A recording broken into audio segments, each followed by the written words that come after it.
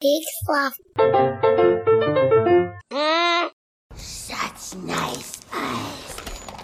Yellow as piss. My favorite color. I want one to replace what you took from me. That's not gonna happen, sister. Your time is running out, demon. Once Nimwe's resurrection is complete, a plague will strip the flesh from bodies. Alright, fine. Take it. Just tell me where to find Nimue first. This is a sacred bargain. Once made, it cannot be broken. What do you want in writing? No need. Let's seal it with a kiss.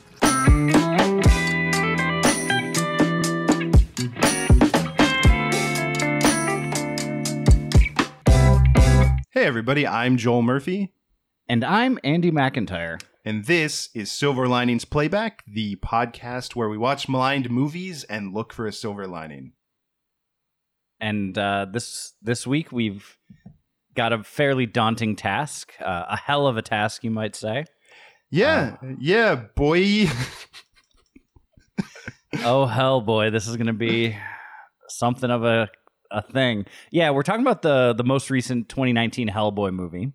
Yeah. Starring David Harbour. Because if it was a podcast where we watched beloved movies that are great, we'd probably be watching the first Guillermo del Toro Hellboy movie or Hellboy 2, The Golden Army, which are both delights. So good. Yeah. So much fun. Yeah. This one, less so. Yeah, so I was curious about this. I will own the fact that I made you watch this movie because I wanted to see it. Because I had suggested it because when we were talking about superhero movies, I did throw it out there onto the table. But there was other. I won't give away the other possible movie that was thrown around because it might end up being done someday soon. Avengers Endgame. Yeah, it's Avengers Endgame. Just God, that terrible Everyone movie. hates that movie. Everyone hates it. You're gonna try to find something good about it though. And I don't even know if that's possible. But instead, we talked about Hellboy. Yeah. So, but yeah, where to begin with Hellboy? Maybe the first question to ask is why? Why did they make this? Especially because Ron Perlman wanted to make a Hellboy 3 with Guillermo del Toro. And Guillermo del Toro, by all accounts, wanted to make a Hellboy 3. And they could have done that. They could have. They would have been entirely within their rights to make a third Hellboy movie. Yeah. But instead, they didn't. So they didn't. So they went back to the drawing board and okay. Let's try to unpack. So we get kind of an origin story. Ish. It's they're definitely, I know that like their goal was to have it be more true to the comics. So they tried to get more things that they thought fans of the comics would want to see. Some, like me, might argue that they jammed a lot of that into the movie. Or shoehorned. As it not particularly artfully.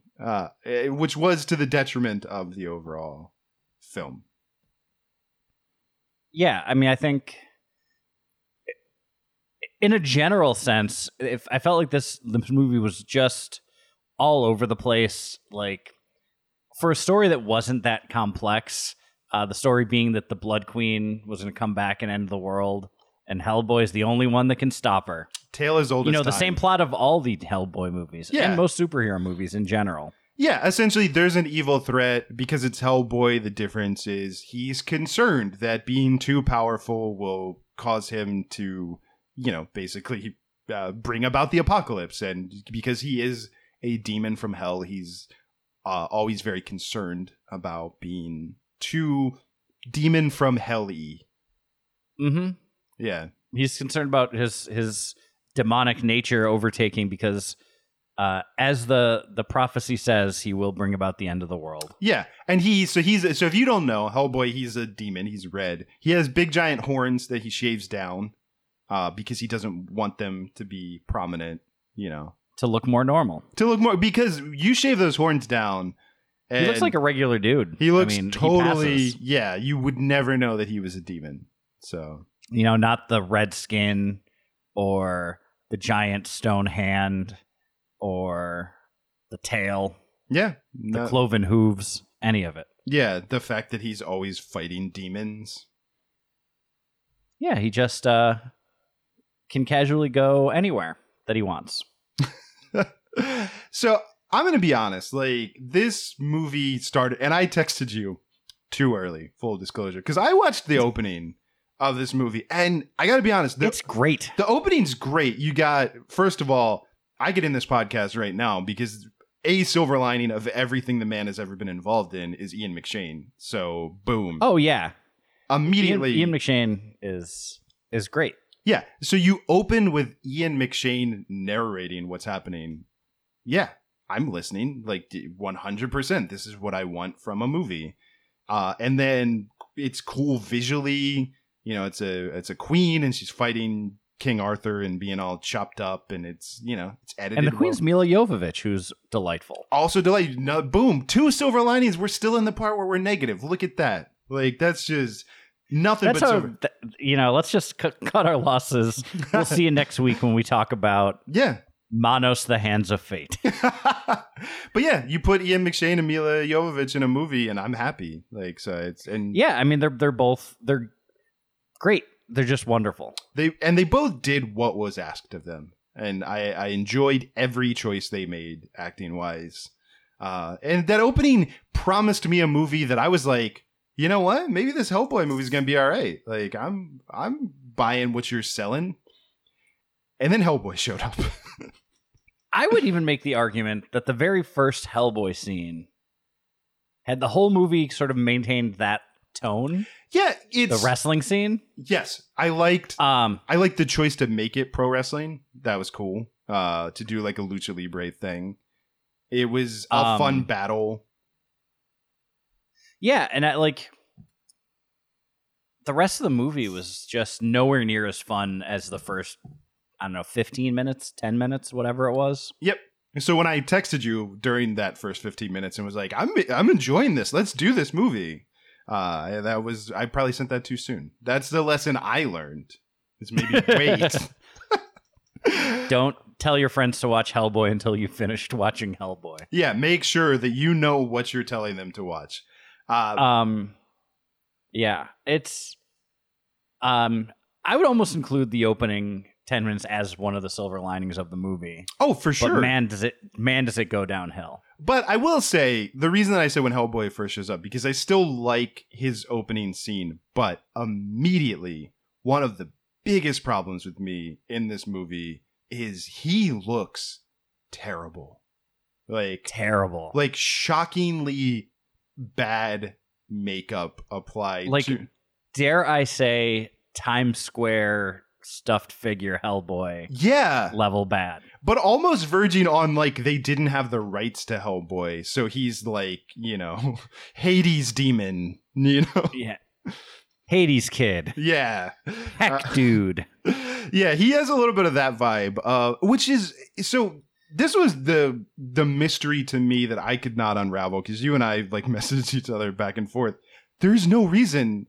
The amount of talent involved in creating David Harbour's Hellboy makeup it's a good pedigree of, Yeah, it's the continuers of Stan Winston's Creature Shop and some of the best Hollywood creature work, period. He's Stan Winston was the guy that he was the go-to person in the 70s, 80s, and 90s to create a lot of monster stuff and just inspiration to a lot of people that work in the effects world, the makeup world today. But he just it's so bad. Yeah, and I found this quote. Joel Harlow was the guy who did a lot of the looks and the makeup, and he was talking about the previous Hellboys, which, by the way, the previous movies done by Guillermo del Toro, overseen by him, directed by him, they have some of the best special effects made. That's Guillermo del Toro's thing. Watch Pan's Labyrinth, watch the Hellboy movies. dude knows how to put people in prosthetics and make them look creepy and amazing. Mm-hmm. So a lot of that in the Hellboy movies, there was minimal CGI characters. Yeah, and it works really beautifully. So this guy Joel Harlow, making Joel's look bad, by the way. He was quoted as saying, "It's a tough act to follow for sure. We all made a conscious decision not to reference any of the live action versions that came before. We focused on the artwork and the comics." So I think that was the first red flag of like, first of all, Ron Perlman also, if you're not familiar with Ron Perlman's career, it's basically mostly him either being a white supremacist biker or him in prosthetics of some kind. He did Beauty and the Beast. He was Hellboy. He's like, that's his jam. Dude knows how to wear prosthetic makeup, knows how to act in it. They nailed it so perfectly. And I feel like this movie got it in their head to not like, cause it's a different movie. You should have just let it like trust everything else. You should have done exactly what they did for Ron Perlman for David Harbour. Like, I get if you want to make it look different to put your own stamp on it. And there are probably ways you could do that. Give him a hat. But it was. Yeah. It's Hellboy now with a hat. Yeah, but his mouth doesn't move. His face overall does not have mobility to it. Now, and David Harbour, who I really like him as an actor. I think he's great in Stranger Things. He's good casting for this part. But he's like, he's not the most expressive actor in the world. No. Like, that's not his thing. Well, and again, I think that's the difference. Like, Ron Perlman knows how to act with all this stuff on. He maybe could have made this makeup work. Maybe. But yeah, he, and I think ultimately, like, his performance in and of itself is fine. And the weird thing is they said they were going to go back to the comics, but I was never a huge Hellboy fan. Like, when the movies came out and I really dug them, I like looked at a few of the issues and stuff. The art in Hellboy is really stylized. Yeah, it's like, you can't replicate it in a live action movie. It's like intentionally inconsistent line work. It's not meant to look real, I guess. Like, it's not meant. It's a comic. Like, it's a cartoon. Yeah, it would be like if someone drawn in that style. It would be like if someone was making, the Robert Pattinson Batman movie, and they were like, we really wanted it to look like Batman the Animated Series. Like, you can't do that. That's not like, there's nothing. Yeah, that's not how that works. Yeah. But like, the way you do that is like use the dark color palettes, use, the decor and the general like modern / retro design aesthetic and things like that is how you do it. But yeah, he really looks like a character at the Hellboy theme park is really what he looks like the whole time. Someone that has to put basically has to put like this red face paint on every day. So it goes on in 5 minutes. And like, it's not good. It's really bad. Well, that was another weird thing too, where they boasted that it only took them 2 hours to apply this makeup. And I was like, maybe spend more time. Yeah, maybe a little bit. Yeah, they were very proud of that. They're like, we had it on in 2 hours. Yeah, it looks like it. Whereas like Dave Bautista in the Avengers movies, I think they got his time down to under 2 hours, putting his like prosthetics and everything on too. But that's also that looks great. But they didn't start at that point, I don't think. Right. They get that good. It was the fourth movie that he'd appeared in doing this stuff. Yeah, like at some point everybody gets better at it, but you don't start at 2 hours. Like, no. Yes. I just think like it takes me 2 hours to look as pretty as I do every day, and and that's just me. Yeah, and you have flawless skin, so it's just flawless. Yeah, I mean, it's think about that. It's mostly contouring. Andy does a lot of contouring. A lot of it, but you wouldn't know it unless I told you. So my secret's out, folks. Back to the movie. The plot is sort of like Neil Marshall's the director, who has a decent horror pedigree with The Descent, is his like other big credit, and a few other sort of those like mid-budget horror movies, which are the only mid-budget movies that still get made. Also directed the Blackwater episode of Game of Thrones, which is Great generally episode of Game of considered. Yeah, I was going to say generally considered to be one of the best episodes of Game of Thrones. Yeah, that's definitely one of the best early season episodes for sure. And the movie just sort of meanders through a bunch of various set pieces.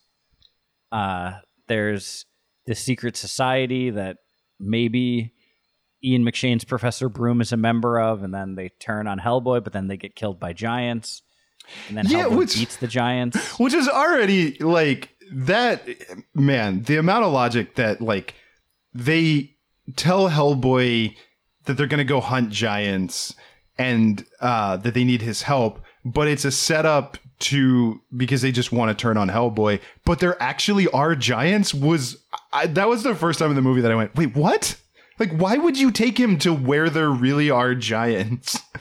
To like, if that was your plan, was to ambush him, take him anywhere else where there are no giants.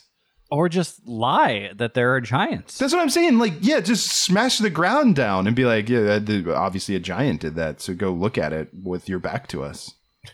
Instead, they're like, oh, perfect. There's a bunch of giants on the loose. Now we can kill Hellboy. You know what you want in your plan to take out a highly trained, warrior is you definitely want a wild card that you have zero control over. That's the key of any good plan is a wild card. But like a big one, like that is a huge one, a huge wrench in the works. Yeah, because it wasn't just, what was it, 3 giants?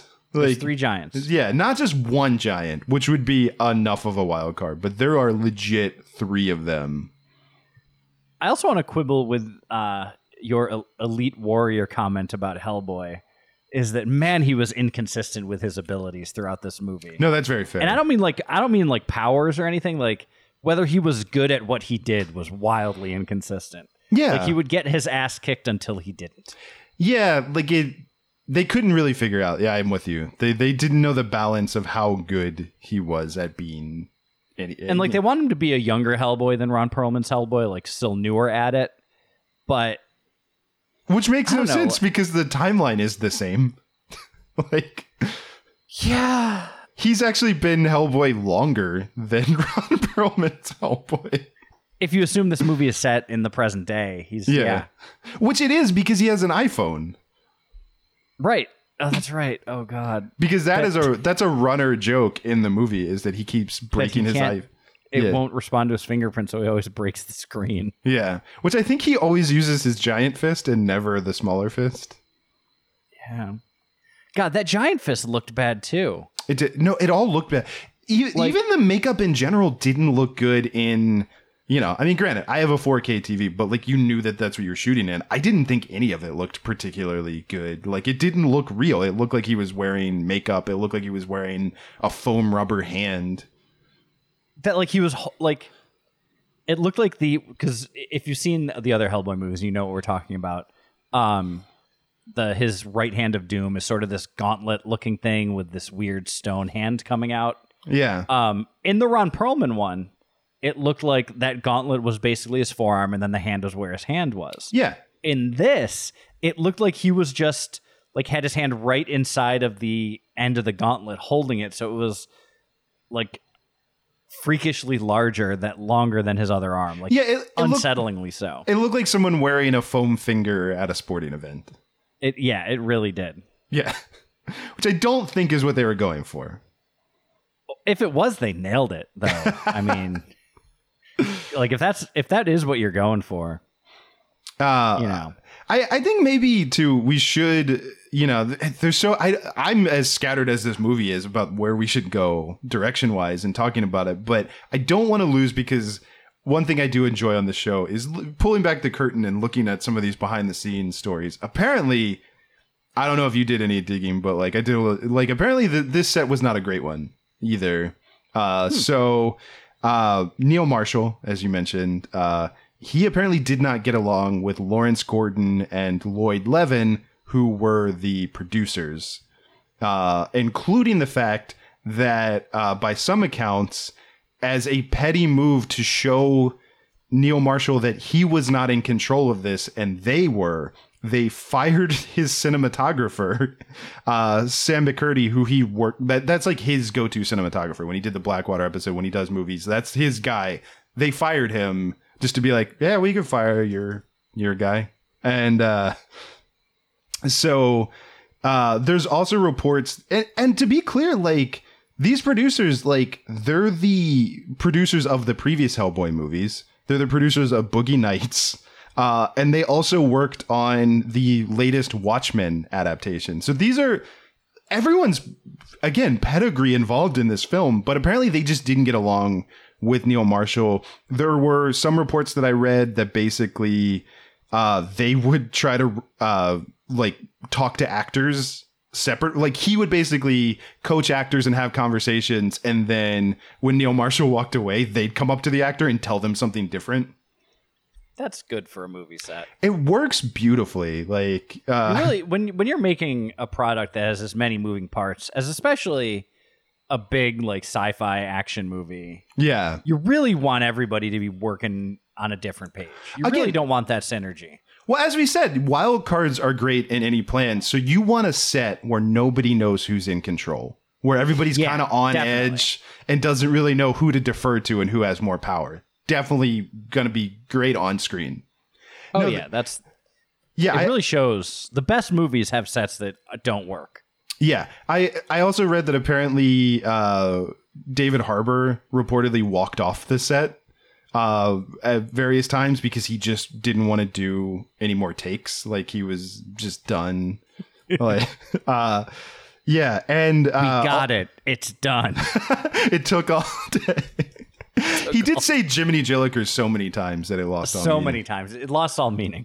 But yeah, there was also reports that the script was being rewritten while they were filming, which I would believe based on what I saw.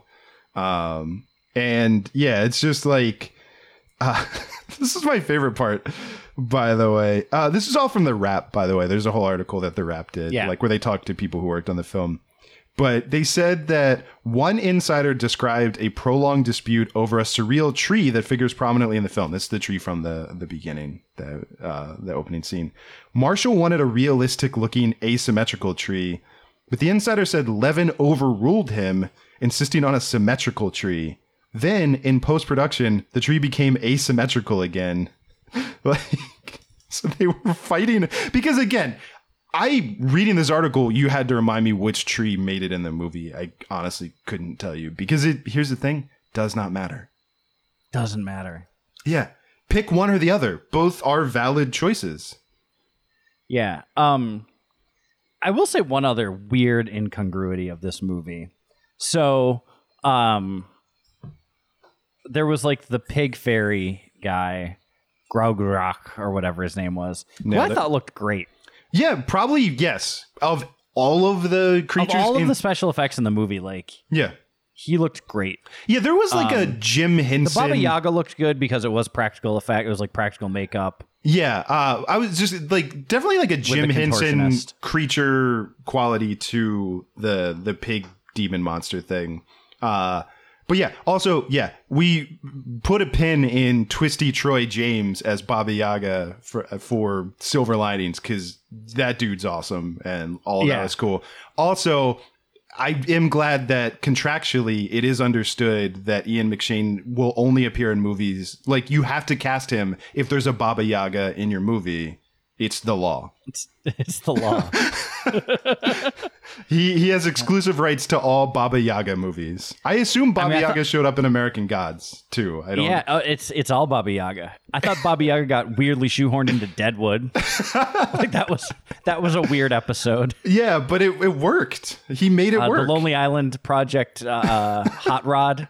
Really weird that there was just this random Baba Yaga scene. Yeah, but if you want McShane in your movie, you know that's in his rider. What a weird flex rider. If I'm gonna do this movie, I've got to have a Baba Yaga. I don't get out of bed. Ian McShane loves the Baba Yaga. Yeah, it's fun to say. I don't blame him. No, and if you had like a great just powerful voice like Ian McShane, like Baba Yaga. Like it's like, yeah. He has an underrated great voice too. No, he does. That's why I said the opening narration truly fantastic. Like, yeah, and he's really good casting for that father character. And yeah, like so was John Hurt in the original Hellboy movies. Yeah, but I'm saying if you're throwing it all out and you need a new like if you're trying to find someone who's gonna be as good, out of everything in the movie, I did think he was as good, in that role. Yeah, because like when they talk about like actors that have these really great voices and everything like that, you get your James Earl Jones, Patrick Stewart, a lot of the usual suspects. But I think Ian McShane deserves to be in that list with everybody else. I think he has. It's more sinister, which is kind of nice. Yeah, like there's like. I thought he was great casting in American Gods too, as the role he's playing in that. Yeah, he got me to watch more of that show than I otherwise would have, because I love that. That's a different conversation. I love that novel. Did not love the show, but that's fine. I like the first season. Me too. And I watched more of the second season than I probably would have had Ian McShane not been cast. He's great casting. Yeah, but that's accurate. Samesies. Anyways, so another thing I think that's important to talk about with this movie is the role of Ben Daimyo, who was played by Daniel Day Kim, is it? Yep. So here's an interesting bit of Hollywood anti-whitewashing or whatever. But Ed Skrein... whitewashing and then fixing it. Yeah. Whitewashing and then fixing it. Yes. That's... and not the producers fixing it, the actor fixing it. No. But Ed Skrein, who is probably at this point most famous for playing Ajax in the Deadpool movie. Yep. I'm sure he's done other things. I don't know what they are. I don't know what they are either. So I'm with you. But he got cast as Ben Daimyo. And unsurprisingly, because the word daimyo is part of like the Japanese feudal hierarchy, is an Asian character in the book. And Ed Skrein got cast. And as soon as he found out a little bit of character research, he's like, yeah, I shouldn't do this part. Yep. Someone else should. And he quit. So another exterior silver lining to Ed Skrein for having some integrity. Yeah, no, for sure. Because that was 100% him. And it's interesting because like that's a conversation that has become, more in the mainstream lately with, a lot of animated roles. People are talking about that. Like people are starting to look at that kind of stuff. He did it well before, there was pressure, I would say, I would agree with that. That this is before Hank Azaria stepped down as a poo. Yeah. And any number of things. Yeah. It was at a time when it was a bad look and there would have been some pushback, but he could have gotten away with it, I think is maybe the best way to put that. Like, yeah, I think that's accurate. But then you want to talk about some more terrible CGI. Ben Daimyo turns into this jaguar thing. They may as well have just used the Jaguaro from the old 60s Scooby-Doo show and just pasted that like Roger Rabbit style, and it would have looked as good as the garbage that they put on screen. I mean, we talked about how disjointed the script was. I thought it was weird when they went to that hallway with all the doors and they were just running back and forth. Running back and forth, yeah. That was a weird choice. And then they unmasked Mila Jovovich, and it was the owner of the old amusement park. Yeah. Just strange. Oh, Scooby-Doo. Anyways, but yeah, like the rest of the, eventually there's the big fight. Well, are we still talking about bad CGI? Oh yeah, let's keep doing it. I despised the effect that they did when they would bring back dead characters. I'm sorry, I can't remember the one character's name. She could speak to the dead people. It's Alice. I want to say Monaghan. That sounds right. Yeah, but yeah, it's Alice. Definitely Alice, though. Alice, yeah, so she could commune with the dead, and they did this effect to show the dead people that was really bad CGI that made them look like some kind of slug. I don't even know what they were going for. It was like bad Cronenberg stuff. It was bad Cronenberg slug effect. And I didn't like it the first time they did it. I thought it looked terrible. But then I guess I'll keep this vague. I won't spoil it, but they did it in a very important scene in the end with a very important character, and the scene should have had weight, and I just watched it the whole time and was like, this looks so bad, and I can look at is how bad this looks. And it's one of those things where it's like, you did this to yourselves. You could have just like filmed the person and like done an effect where they were kind of transparent or something, you know, like you way overthought any this. number of ways of bringing ghosts back that have been done before. Yeah, like a million times and better. I don't know why you thought this was the way to go, but it looked, honestly, you know what it kind of looked like too, speaking of Mila Jovovich? It looked like bad Resident Evil CGI from like an early Resident Evil video game. Yeah. It was for no reason, no aesthetic purposes. No, I don't think I would have liked it if it was done well, but it also wasn't done well. So it just, that was, it was definitely a bummer. Yeah. So anyways, I don't think it's spoilery to say that Hellboy wins. He beats the Blood Queen. Yeah. And then we get a couple of sequel teasers that we'll probably never see. Oh man, their optimism with the fact that is it a silver lining to say that it really amused me that they seemed to think they were going to have multiple sequels, because there is so much they're teasing. Yeah. And what is it? Is it 2 or 3 like credit scenes? There's the ending. You know what it is? There's the ending, and then there's 2 credit scenes. So there's 3 different beats of reveals teasing future stories. Right. Yeah, one involves Thomas Hayden Church, friend of the show, as Lobster Johnson. Yeah, Thomas Hayden Church, who gets added to the scoreboard of, you know, actors who have come up in multiple films that we've done so far. So he's at 2 right now, but we could see him again. I have a feeling that he'll come back. Should we talk about any number? He's been in some clunkers. Oh, anytime we want to do Spider-Man 3, he's right there. That's the big one. You know, that's definitely on the list. Yeah. But yeah, his ghost shows up and talks to Hellboy. I don't know what that was, by the way. I don't even. And Hellboy fanboys out, which I kind of was fun for me. Yeah, I mean, oh, Robert Johnson, that's so cool. Oh. Yeah, and I mean, I'd fanboy out if Thomas Hayden Church was like really going ham in a role and chewing up some scenery. I'd be excited about that. But they tease Abe Sapien. I don't. It's not a spoiler. It's never going to happen. So they tease the character who's in the Hellboy's sort of sidekick, I guess, or his partner. Yeah. Played to excellent effect by a combination of Doug Jones and David Hyde Pierce in the first Hellboy, and then to excellent effect by just Doug Jones in the second Hellboy. Yeah, which my understanding was that everyone involved in making the film wanted it to be Doug Jones voicing it originally, and I think it was kind of a Darth Vader situation where he recorded all the lines, and then someone, perhaps these producers who were arguing on the set of this movie, who did produce those movies, brought in David Hyde Pierce, who did a great job, but they refused credit. Yeah, but he's not credited in the movie because he said the performance is Doug's. Yeah, which is beautiful of him, and what a great guy.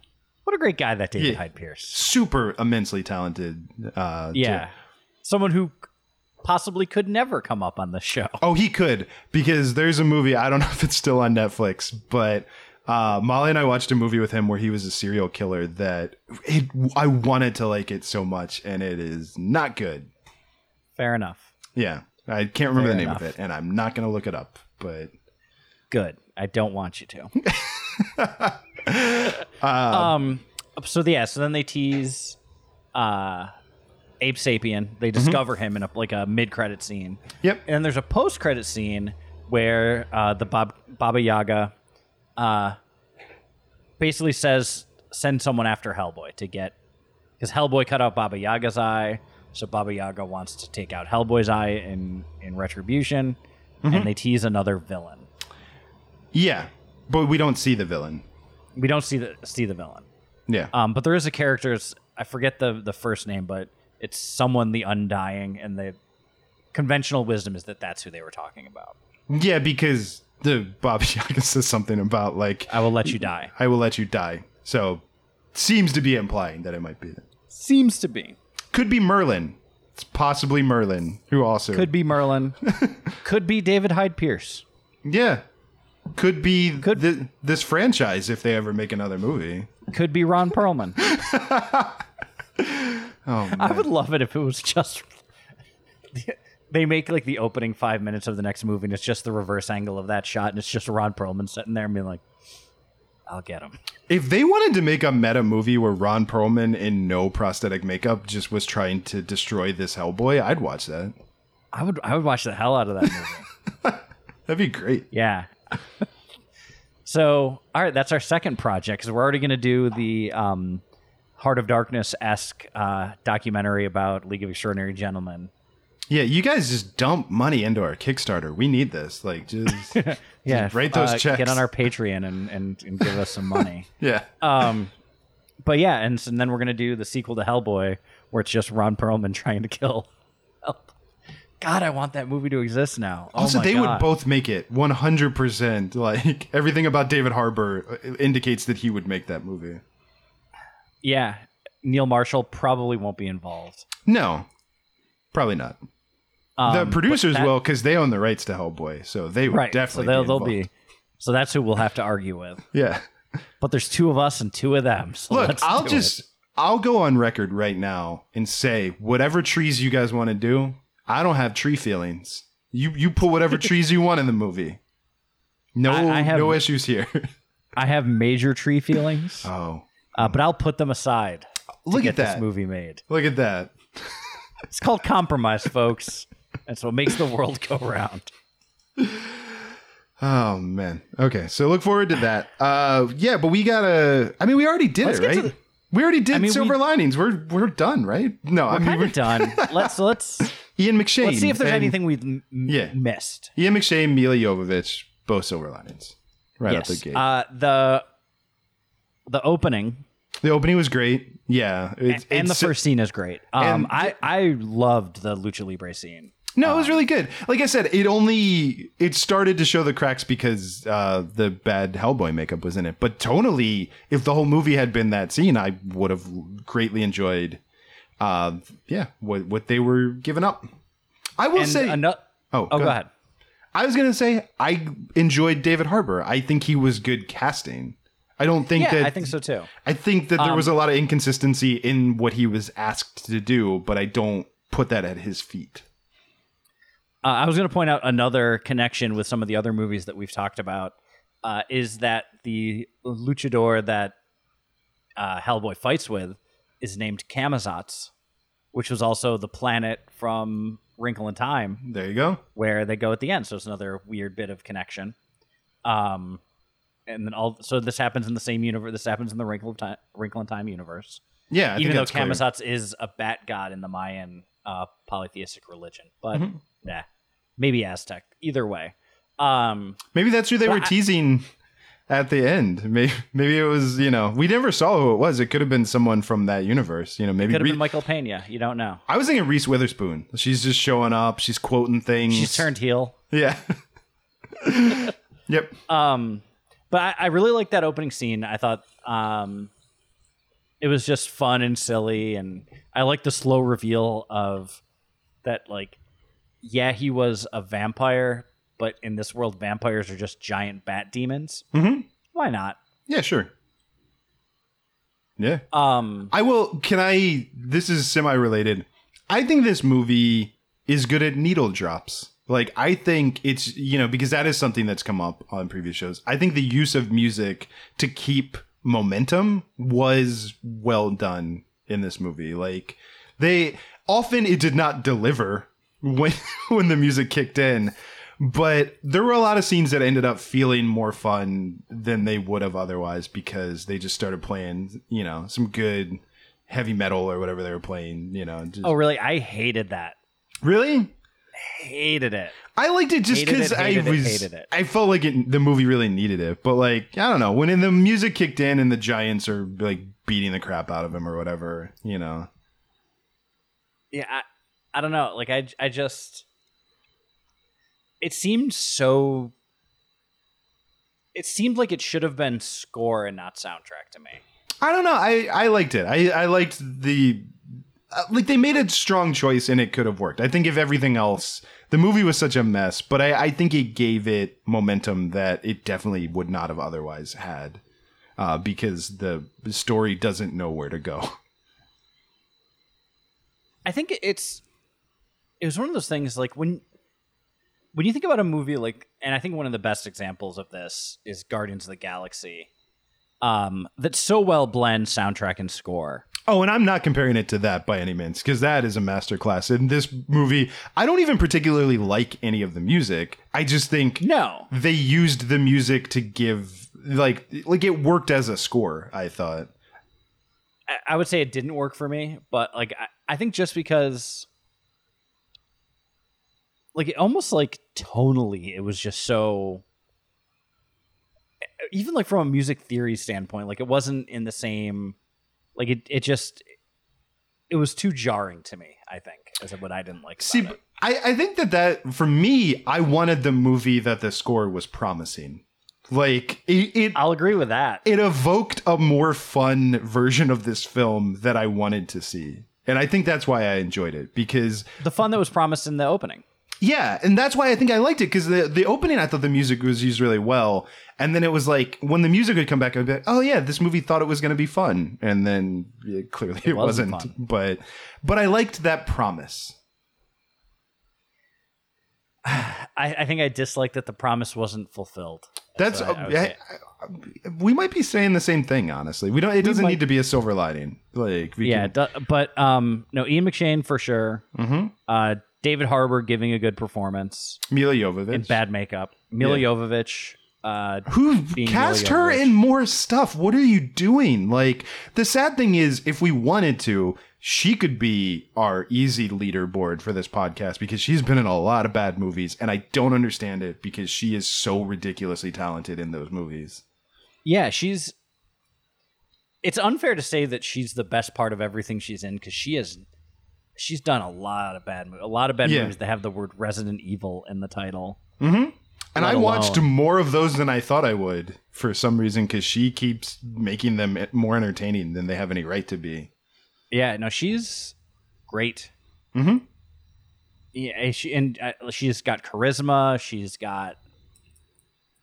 It's amazing that like she can have something like The Fifth Element on her resume and then not have done anything else as close to as good since. Yeah, no, it's a shame, and like. I liked what the movie in no way delivered on this, but the idea that they had was a good one, of her being like, I don't want to fight you, Hellboy. Like, I think you're great, and I think these humans are the problem. And if you just realized, like, if you were your true self, you and I could be friends. Like, that was a great idea that the movie did not know how to handle. Yeah. Another thing I don't think counts as a silver lining, because I'm not sure how I feel about it, was I felt like the gore in this was a little gratuitous.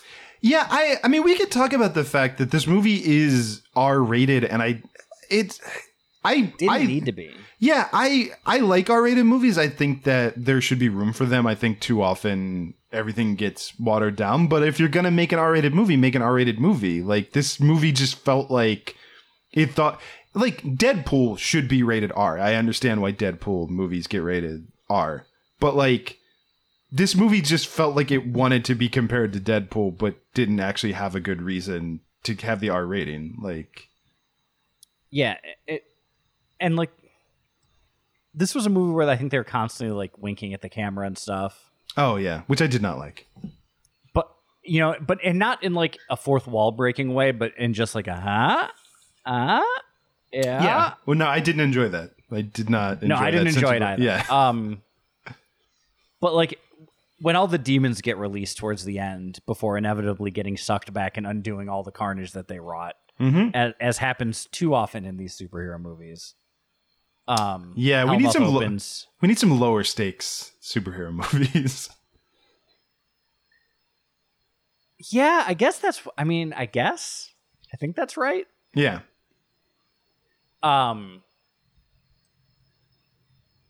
But anyways, like they had the one like giant skeleton demon that was like just like shish kebabbing people as he stepped. Mm-hmm. And like that, like in a different movie, like in a more like Cabin in the Woods type or something like that type of movie, I think that would have been great and I would have loved it. Mm-hmm. But in this movie, it just felt like if this wasn't here, I wouldn't have noticed, wouldn't have cared, and wouldn't have thought that they should have had really gory people deaths. Yeah. Yep. Like, 'cause you can do comical gore and have a career like Sam Raimi. Yeah. You know, there's ways to do gore and be funny, and a lot of people have done it to really great effect. This is not that one of those movies at all. Also, a Sam Raimi Hellboy movie would be fun. Yeah, it would. He would, you know, he'd probably be, now considering Guillermo del Toro's already done it and won't go back to it, assumedly. Yeah. Unless we get him to direct the Ron Perlman trying to kill David Harbour Hellboy. I mean, that depends on how much you guys want to donate to our Kickstarter so we can afford Guillermo del Toro. And if you want him to direct another Best Picture winning movie. Yeah. If you want him to waste his time making this movie. But yeah, no, I mean, I think Ian McShane, I think the opening scene, I think Mila Jovovich. I'm going to throw this out there. You might disagree with me. I'm going to try not to spoil it, but when Hellboy takes a hold of the sword at the end of the movie and gets a vision of I don't think this is a spoiler, of the apocalypse that he could bring about should he want to. I actually really liked how that looked. Like, I thought that was a really cool that looked moment. Really good. Yeah. That was a good... They put a lot of their eggs in that basket when they probably could have half-assed that scene. Yeah, and put it elsewhere. And put it... That money could have been spent elsewhere in the movie, probably. But it looked great. It looked cool. Yeah. The like tattered wing skeleton dragon he was flying on, and yeah, that stuff was cool. Man, if that was not a movie and just like a big budget music video for something, that I'd be into that song. If it was just another installment of the heavy metal franchise. Yeah, totally. One other thing, I thought it was a cool idea, but again, wasn't executed well. I liked the sort of like roughshod found art armor that the Giants were wearing. That they were like wearing car doors and things like that. I kind of liked the cool. Giants. Like, again, I don't think they were executed particularly well, but I enjoyed them aesthetically. Yeah, I would agree with that. Yeah. I think we did it. I don't think we're going to do better than that. I think, this is... Yeah. Probably on the lower tier of the movies that we've looked at so far. Yeah, but man, if you want to watch that first 10 minutes and then just flip that right off, I wouldn't begrudge you that. And then maybe you could skip all the way to the end and see the part where he takes the sword. Because really nothing happens in the middle that has any bearing on the plot. And honestly, you know what? Hold on. We're going to wrap it up right now.